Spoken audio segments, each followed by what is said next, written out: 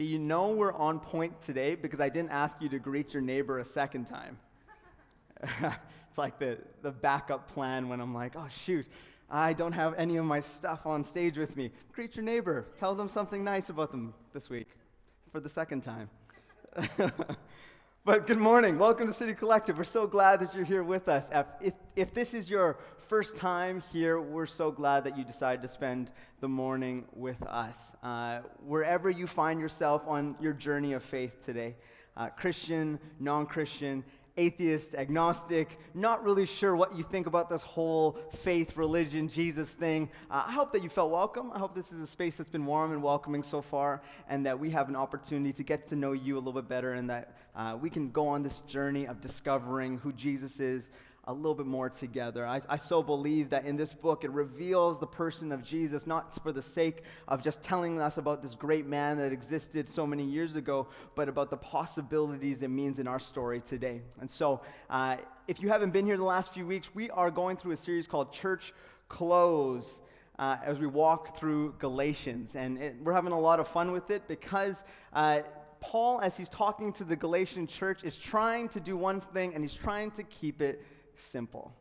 He's a little bit upset with the idea of them overcomplicating a very simple gospel that he's presented to them. And in a very Marie Kondo way, he's telling them that they need to have a little more of a minimalistic approach to their religious faith, or to their idea of a relationship with Jesus. And so we are navigating through it. We're on a little bit of a sprint through the series. We could probably spend a whole year if we wanted through the book of Galatians, but I'm not blaming it on you. I blame it on me. I have a short attention span, and so I would get bored very quickly. And so we're in a little bit of a sprint. We've gone through the first 3 to 4 chapters thus far, and we're in chapter 5 this week. And so we're going to toss some verses on the screen. If not, you can open in your Bibles as well. But we're in Galatians chapter 5, starting in verse 1. And I'm reading out of the NLT this morning. And it says this. It says, "So Christ has truly set us free. Now make sure that you stay free and don't get tied up again in slavery to the law. Listen, I, Paul, tell you this. If you're counting on circumcision to make you right with God, then Christ will be of no benefit to you. I'll say it again. If you're trying to find favor with God by being circumcised, you must obey every regulation in the whole law of Moses. For if you're trying to make yourselves right with God by keeping the law, you have been cut off from Christ. You have fallen away from God's grace. But we who live by the Spirit eagerly wait to receive by faith the righteousness God has promised to us. For when we place our faith in Christ Jesus, there is no benefit in being circumcised or being uncircumcised. What is important is faith expressing itself in love." I love that so much. What is important is faith expressing itself in love. And then we're going to jump to verse 11. It says, "Dear brothers and sisters, if I were still preaching that you must be circumcised, as some say I do, why am I still being persecuted? If I were no longer preaching salvation through the cross of Christ, no one would be offended. I just wish that these troublemakers who want to mutilate you by circumcision would mutilate themselves." Paul's a little upset. "For if you've been called to live in freedom, my brothers and sisters, but don't use your freedom to satisfy, but don't use your freedom to satisfy your sinful nature. Instead, use your freedom to serve one another in love. For the whole law can be summed up in this one command: love your neighbor as yourself." So Jesus, as we navigate through this book and this morning, I just pray that we are open and ready to receive this idea of simple grace, simple forgiveness, and simple freedom. Whatever we're carrying, I just pray that we just give it to you. We're so grateful that we get these opportunities together. In your name we pray. Amen. All right, so my question to start things off for you this morning is, do you have something in your life that you really don't enjoy but you believe is important? Maybe it's something you do at work, but maybe it's something a little bit more arbitrary. For some people, it might be like dancing at a wedding. They feel obligated to, but they don't really want to. Maybe it's eating broccoli. I know some of you feel very strongly about broccoli, and then some of you don't feel so strongly about broccoli. For maybe some of you, it's cleaning a washroom. You know it's important, but you really don't enjoy it. Or better yet, you have things which you know are important, but you are really good at delaying and doing them. Or for a better word, do you procrastinate? Taxes. Yes, we all procrastinate our taxes, let's be honest. Do you procrastinate? I know I do. When I was a student, this was a regular part of my rhythm. 5 days out from the expected date of the assignment, I would start thinking about it. The next day would involve resting from thinking about it. And the day that followed, maybe writing down the thought that I thought about. Then I have to rest the day after that. I put a lot of hard work into that thought and writing that down. And then somehow I have this like supernatural urgency that wells up on the inside of me as I realize I have not started my 10-page paper the night before it's due. And then all those thoughts and all those things that were rustling around in my brain suddenly come to life, and I spend all night to get it done. I procrastinate. And there's things that I know are important, but I don't particularly enjoy, like going to the dentist. For some of you, you might love going to the dentist. I had this conversation with someone recently, and they're like, I love going to the dentist because I never have cavities. And my story is exactly the opposite. And I know I eat a lot of sugar. It is my vice. It is my thing that I struggle in life. You have your issues too, okay? So we all have these different things that we deem as important, but maybe we're not so crazy about. One of them, for me, dentist. Yeah, I'll go to it, I'll deal with it. I'll take my, feels like automatic, 1 cavity per year. It's the worst thing, anyways. And the other thing that I know I should be doing more of, but I don't do enough of, is running. I hate running for the sake of running. Running for the sake of running is the worst. But I have been told that as I approach the age of 30, I turned 30 this year, they're like, your body is going to start deteriorating. And now what are you going to do? You need to start actually running for just the sake of running. And I'm like, I don't really feel too strongly about that, but I guess I could try. And so over the course of my lifetime, which is not that long, I admit that, but over the last little while, I've experienced moments with people where they have peer pressured me into these moments of running. Everyone seems to think it's cool to run a marathon. I don't think it's cool, but sometimes I get peer pressured. And so in Calgary, they were doing like a short little one, like a 5K color run. And I was like, I can probably do that, right? I can pull that off.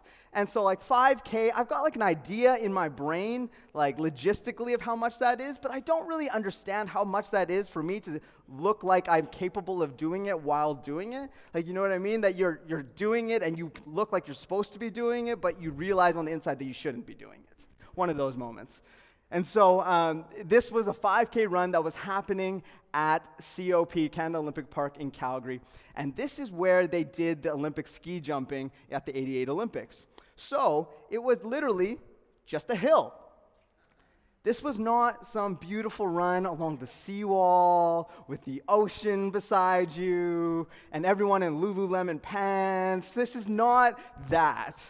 This is a 5K run with bunch of children on the sides of the path with looks in their eyes of so much excitement because they're holding these little color bombs and they're just ready to chuck them at you for the entire race.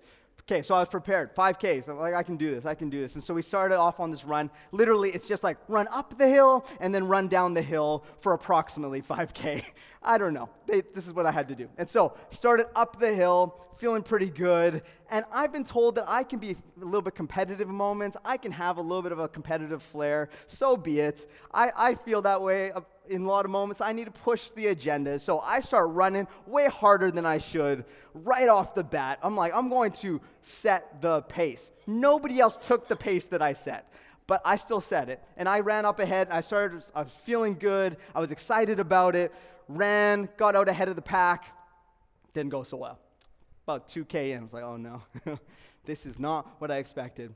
And there's like moments in your life where natural like physical tendencies that you have sometimes fail you. For me in this moment, it was the ability to breathe through my nose while running because I was obviously breathing heavily at this point, and I start breathing really heavily, and kids start chucking color bombs. I'm like, I've got to close my mouth.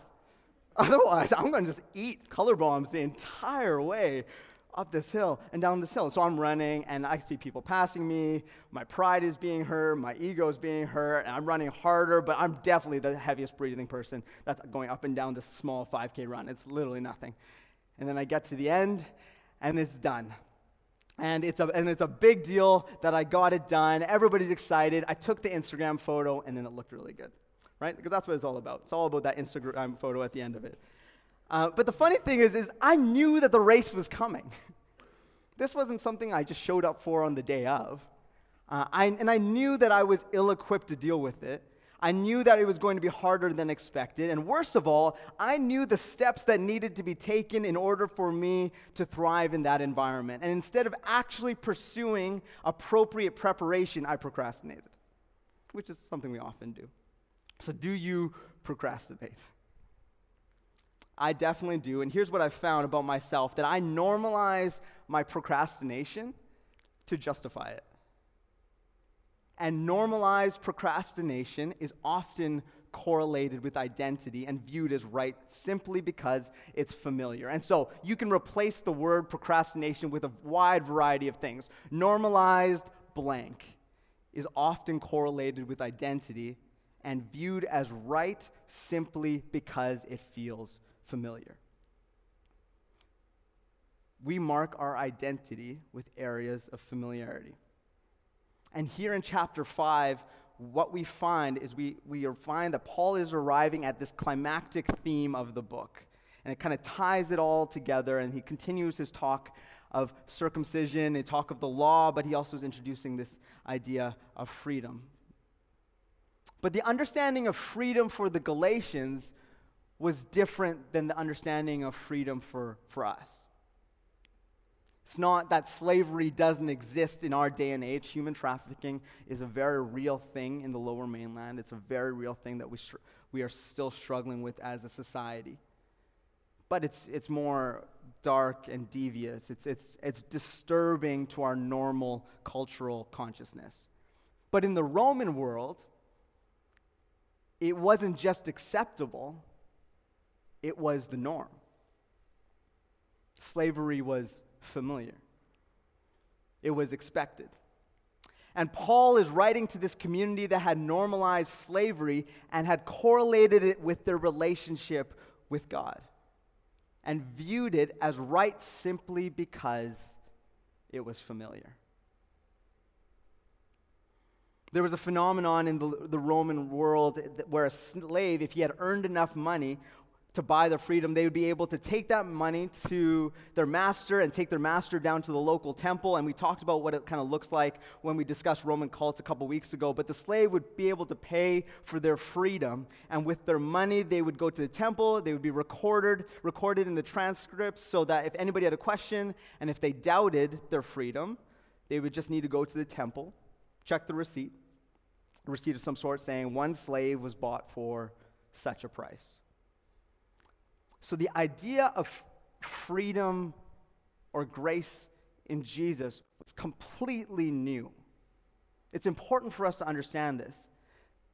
Their familiarity with the idea of how they function in relationship with one another, in society, and with God always functioned with the idea that there was qualifications that they had to meet. So for them to move from the idea of, I need to do right to get right, to I need to look to Jesus to receive grace, was a very difficult transition. And even after Paul comes and gives them this amazing message of hope and freedom, and he says that you don't have to do anything. Jesus has already done all that needs to be done. You just got to accept the forgiveness that he has for you. They're like, yes, I'm so into that. And then a couple weeks go by, and they're like, I don't know how this functions in my life. I'm going to go back to what I'm used to.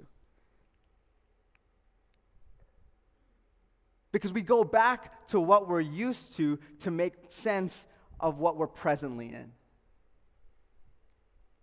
But that is not the invitation that we're given in Jesus.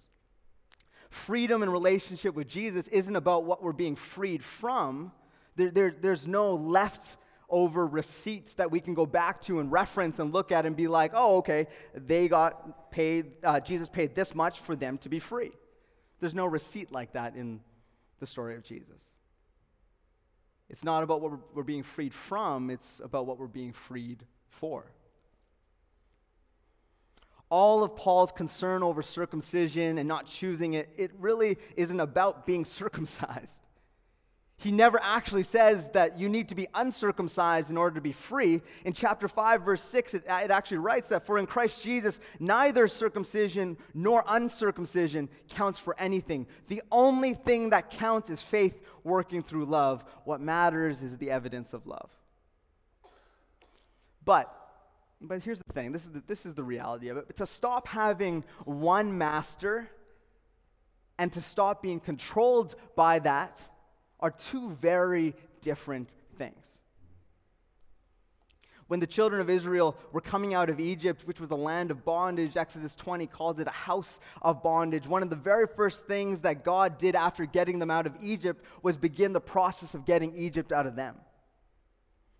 Because it's not hard for God to bring you into freedom, but the hard part is teaching us how to live in freedom. Because for many of us, true freedom does not feel familiar. And we would rather stay in something that enslaves us, that is predictable, rather than embrace something that is new and good and true and pure. So we will go back to those familiar things, those mindsets, those familiar toxic emotional states because it's normal to us, and we'll choose normal over new. And just because it's normal doesn't mean that it's right. And here's the thing we see over and over again is that God wants you to be free. Like really, really free. Like free from the way that people think about you. Free from the need to have more stuff. Free from the need to be appreciated by others. Because instead of seeking outward appropriate validation, we operate from a discovered identity in Christ. And Paul says it is for freedom that Christ has set us free. It's as if he's saying that freedom's already given to you. But you got to realize that it is freedom. You need to operate in that. Because when you do, your life will look much different. So what is the familiar space you return to even though you know it is really not that healthy? That relationship that you can't seem to shake, and yet you keep on responding to texts even though you shouldn't. This constant craving for something new that you tie to your identity, like you have to constantly be shifting things and doing new things, but it has more to do with a fear of commitment than actually trying new things. A bad habit or addiction which you're holding on to, but you're justifying it as normal because society justifies it as normal.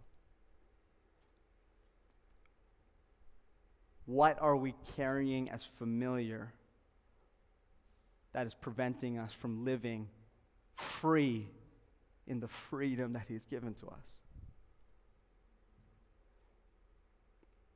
I think one of the most common tendencies that we have in our pursuit of, or in our tendency to abandon freedom, is our pursuit of acceptance. There was a commercial that came out a few years ago, I think it was like in 2014, and it was a young girl. It was I don't know how else to say this, a tampon company was promoting their subscription service. Sounds like an odd commercial for Jason to watch. I had cable at the time, okay? And this little girl, all of her friends were getting their period, and she was feeling really left out. And so what she decided to do was to take some sparkly red nail polish and apply it to a pad. And then she sent like photos to her friends, showed it to her mom, and she's like, "It happened." Her mom, of course, sees it and is like, "No, it didn't. It's sparkling." But her mom's awesome, and she's like, "I'm not going to call her out on this. I'm just going to roll with it." And so what she does is she throws what they call in the commercial a first moon party. And so bakes a cake. You can figure out what the cake was shaped as.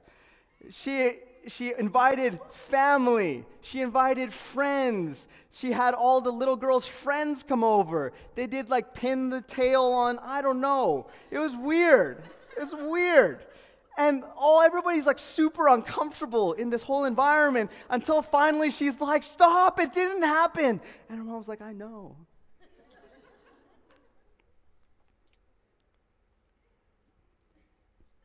But she was so much in pursuit of acceptance that she almost went through that whole awful party simply because she's like, I want to be like everybody else. And it might seem utterly ridiculous, but we do the exact same thing all the time. Where we know that we shouldn't go back to that text message stream that we know is really unhealthy. We shouldn't go back to that place that we just constantly find ourselves spiraling in. That we shouldn't be having these moments where we're committing time in areas that are not building us up or creating life in our story, but yet we go back to them because they're familiar or because we seek acceptance. And we'll linger in them much longer than we know we should, simply because acceptance becomes our priority over freedom. See, we strive for freedom. We really like the idea of freedom, but we don't really know how to function in freedom. We know how to function in system. We do really well when we know exactly what needs to happen on each step of the way. But when comes to the point where we are operating with this idea of freedom, we automatically go back to being slaves to the things that we're familiar with prior. And if we're talking about church clothes and staying in that metaphor, we're turning our chains and the things that have been holding us down, we're turning them into pieces of jewelry that we use to make ourselves relevant and authentic with people around us. And we've clung to our chains as if they're about authenticity for the purposes of acceptance and have neglected the true invitation of the gospel, which is freedom. Now, this isn't saying that life is perfect. This isn't saying that when you get to know Jesus that you find freedom and everything comes together and it comes to this perfect place of fruition where everything is no. But isn't it different to live with the revelation that freedom is always possible for you when you just look to Jesus? It's living from a different place.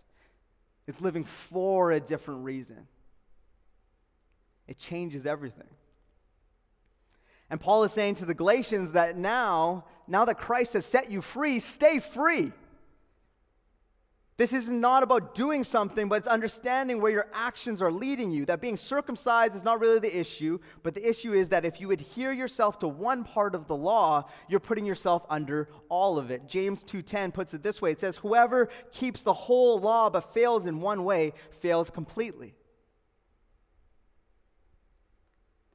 Paul's scrambling for them, trying to let them know that you don't have to do any of it, but if you do one part of it, you put yourself under all of it.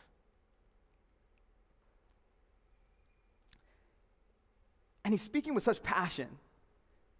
And I love that he's communicating with this excitement and with this passion and with this urgency, because it tells me that he cares so deeply for these people. But if we read through that text again, you'll notice that he's speaking as if I've seen what your life looks like when you are in freedom.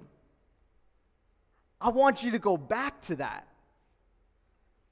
That the minute you came to know Jesus, your life began to shift. The way you treated others began to change. That the expression of your life became love from the foundation of faith instead of being works to accomplish the law. Because we've all got different people in our lives that we look at different things that they're doing, and perhaps they start making a great decision and we see the shift. And we're so excited for them, and we celebrate with them that yes, there's been positive decisions in your life that are moving you forward. And then we get so upset when we see that fall away because we have seen the potential of the moment. And this is Paul saying, I see the potential within you. That you are not a hopeless case. You are not past saving, but freedom, when it is in your story, you look very, very different.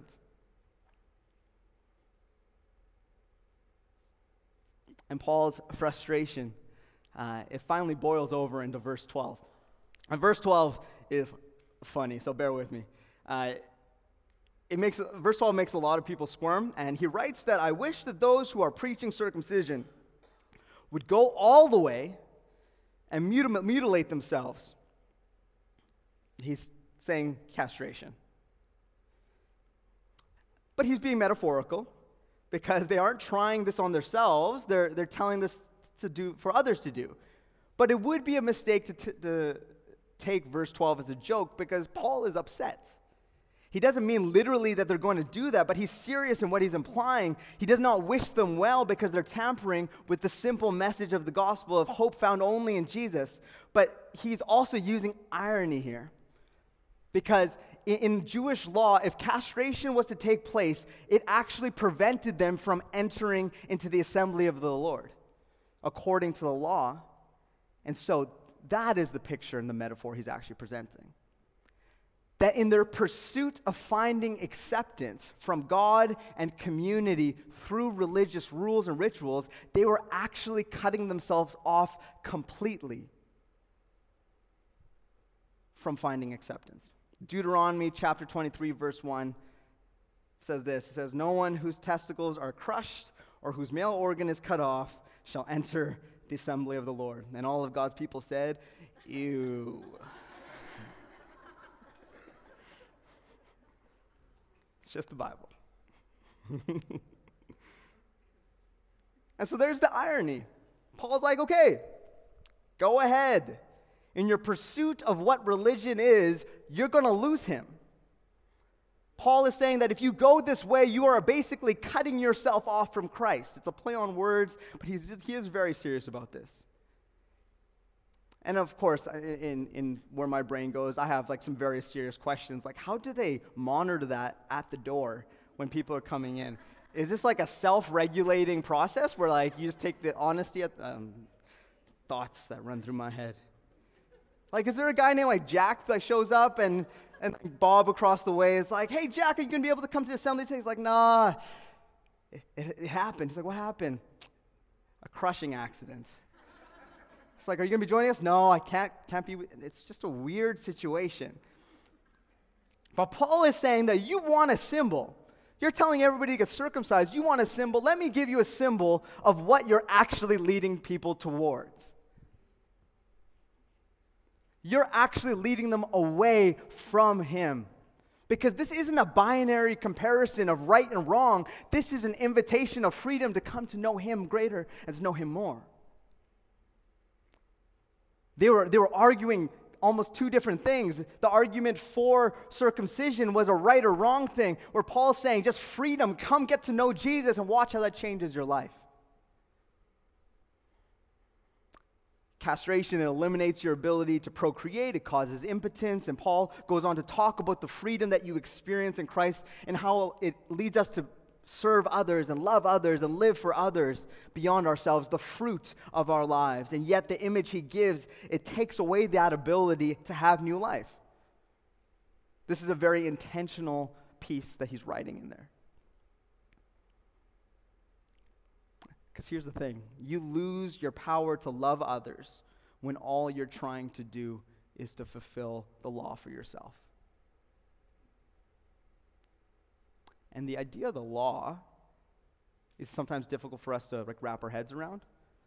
But the law in that statement is essentially anything you are trying to do to receive the grace of God.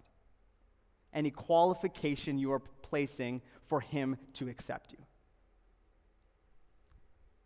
And that's a fascinating way to look at it, because then if I'm believing that I need to read my Bible 1 hour a day for his grace to come upon my life, then I am doing the wrong thing.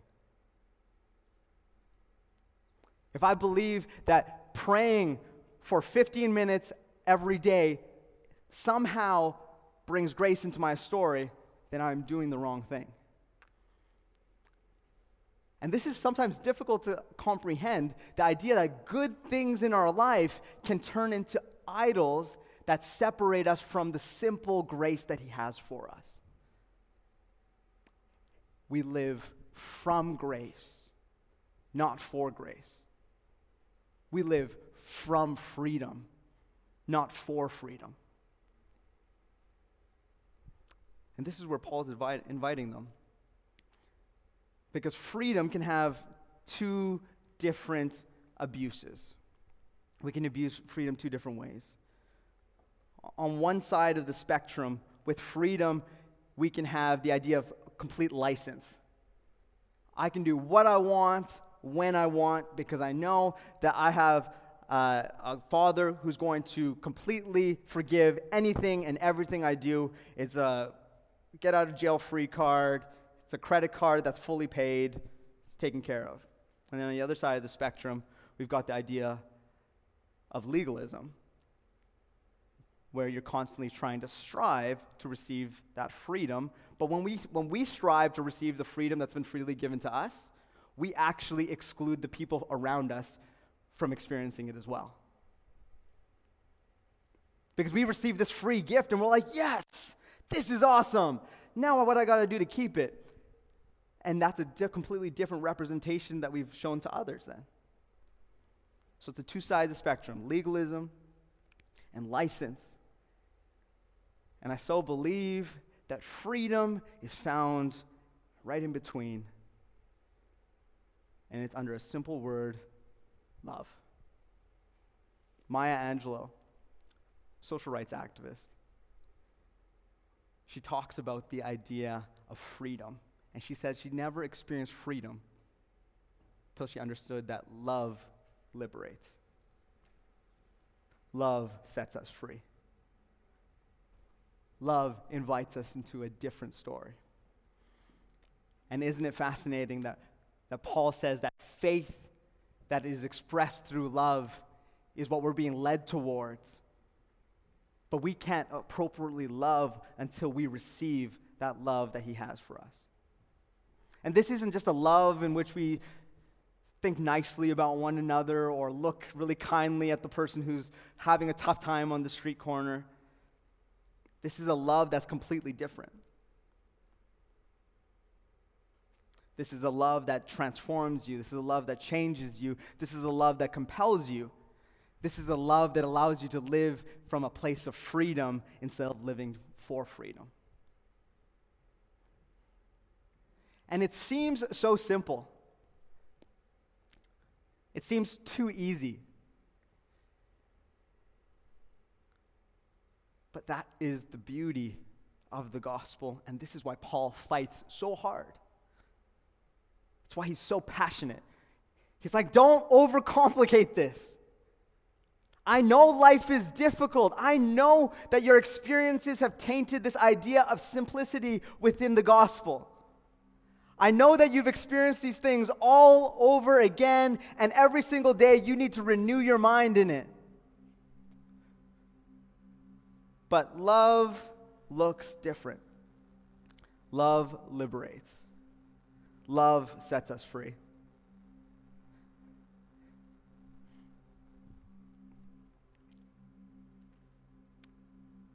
And I'm simply appealing to you this morning to pause, to stop, to wait and say, Jesus, I need you. Without you, I'm going to go back to this idea of living with complete license to do whatever I wanted, or back to this idea of legalism where I'm constantly striving to receive the love that you've given so freely. That these are the things that I'm familiar with. I'm familiar with doing what I want to get what I want, and I'm familiar with following a system to somehow be accepted.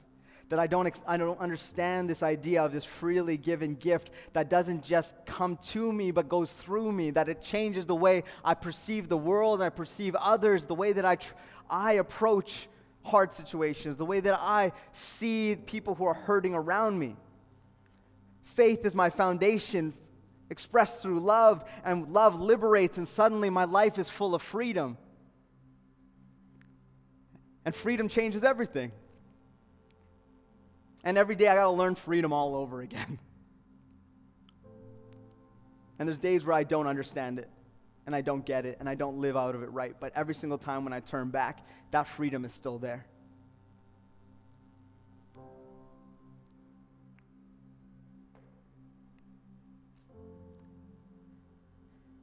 I think our understanding of who God is really makes freedom a difficult question at times. I think we're so used to almost like an abusive relationship with God. That we're so used to the idea of God will only accept me if I do this. Or people will only accept me if I do this. Or the church will only accept me if I do this. Or God doesn't really care about my story because a good God couldn't pay attention to me.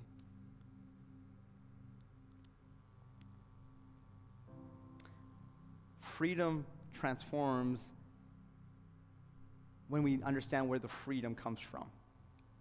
It's not just freedom for the sake of freedom. It's not freedom in just the way that you understand it, or love in the way that you understand it, or grace in the way that you understand it. It's freedom, and it's love, and it's grace, and it's hope through the lens of Jesus. And only when we see that do we truly become changed. That we really draw closer to him. Hear me when I say it's not about right and wrong. It's not about having your life right or when you have moments when it's wrong. It's about Jesus saying, just come to me and make mistakes along the way, but at every step, I want you to just keep your eyes fixed on me, because when you have your eyes fixed on me, freedom is possible.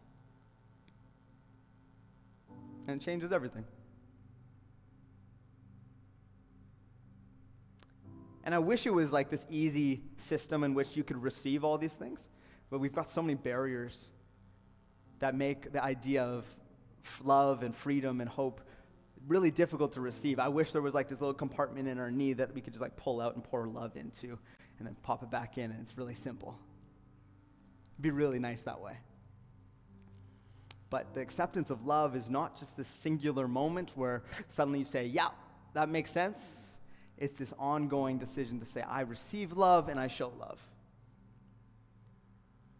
I receive grace and I show grace. And I live in freedom, and I live from freedom.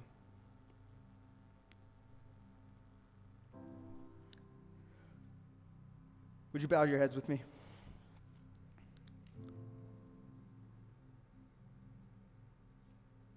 When we live in freedom, we come to accept that we aren't perfect, but we are enough.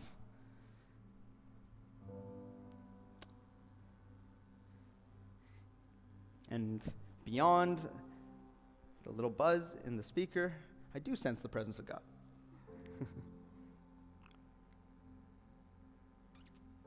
And it's this invitation that he's extending to each and every one of us, wherever we sit on our journey of faith, to just come back to him and see him at his most honest and pure space.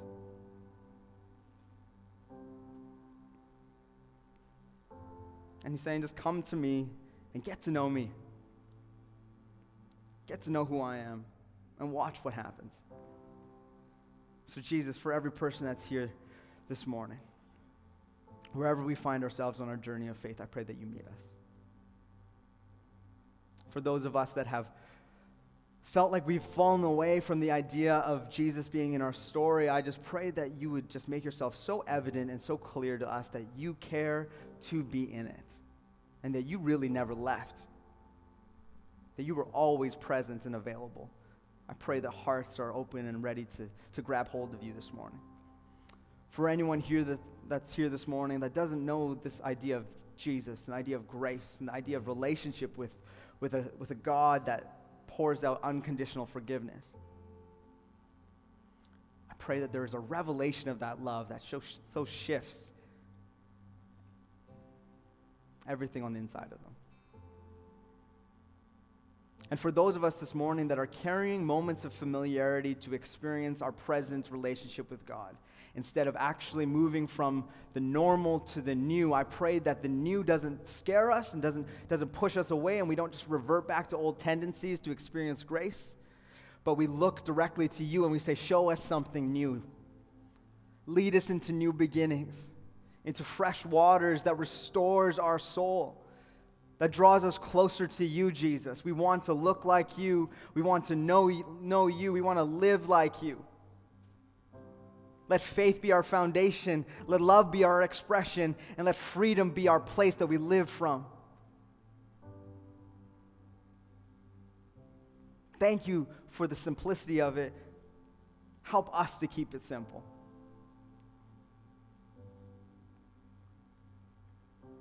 We need you.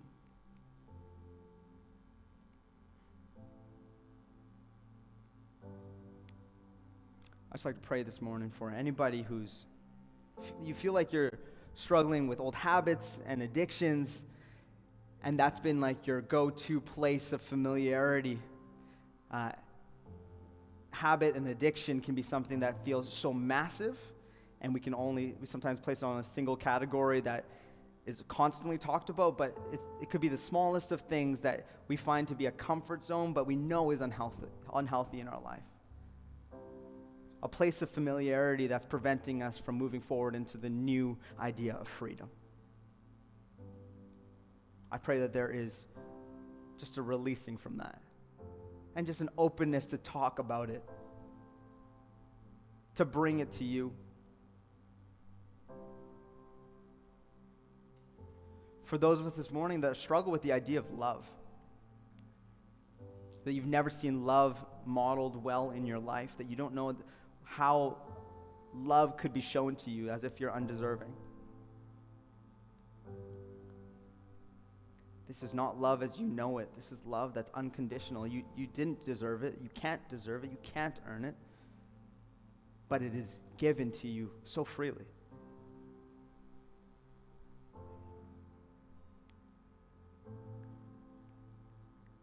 And for those of us this morning that find comfort in being a slave to different things in our life, I pray that is no longer the bondage from which we live, but it just becomes a story of the testimony of what freedom does in our life.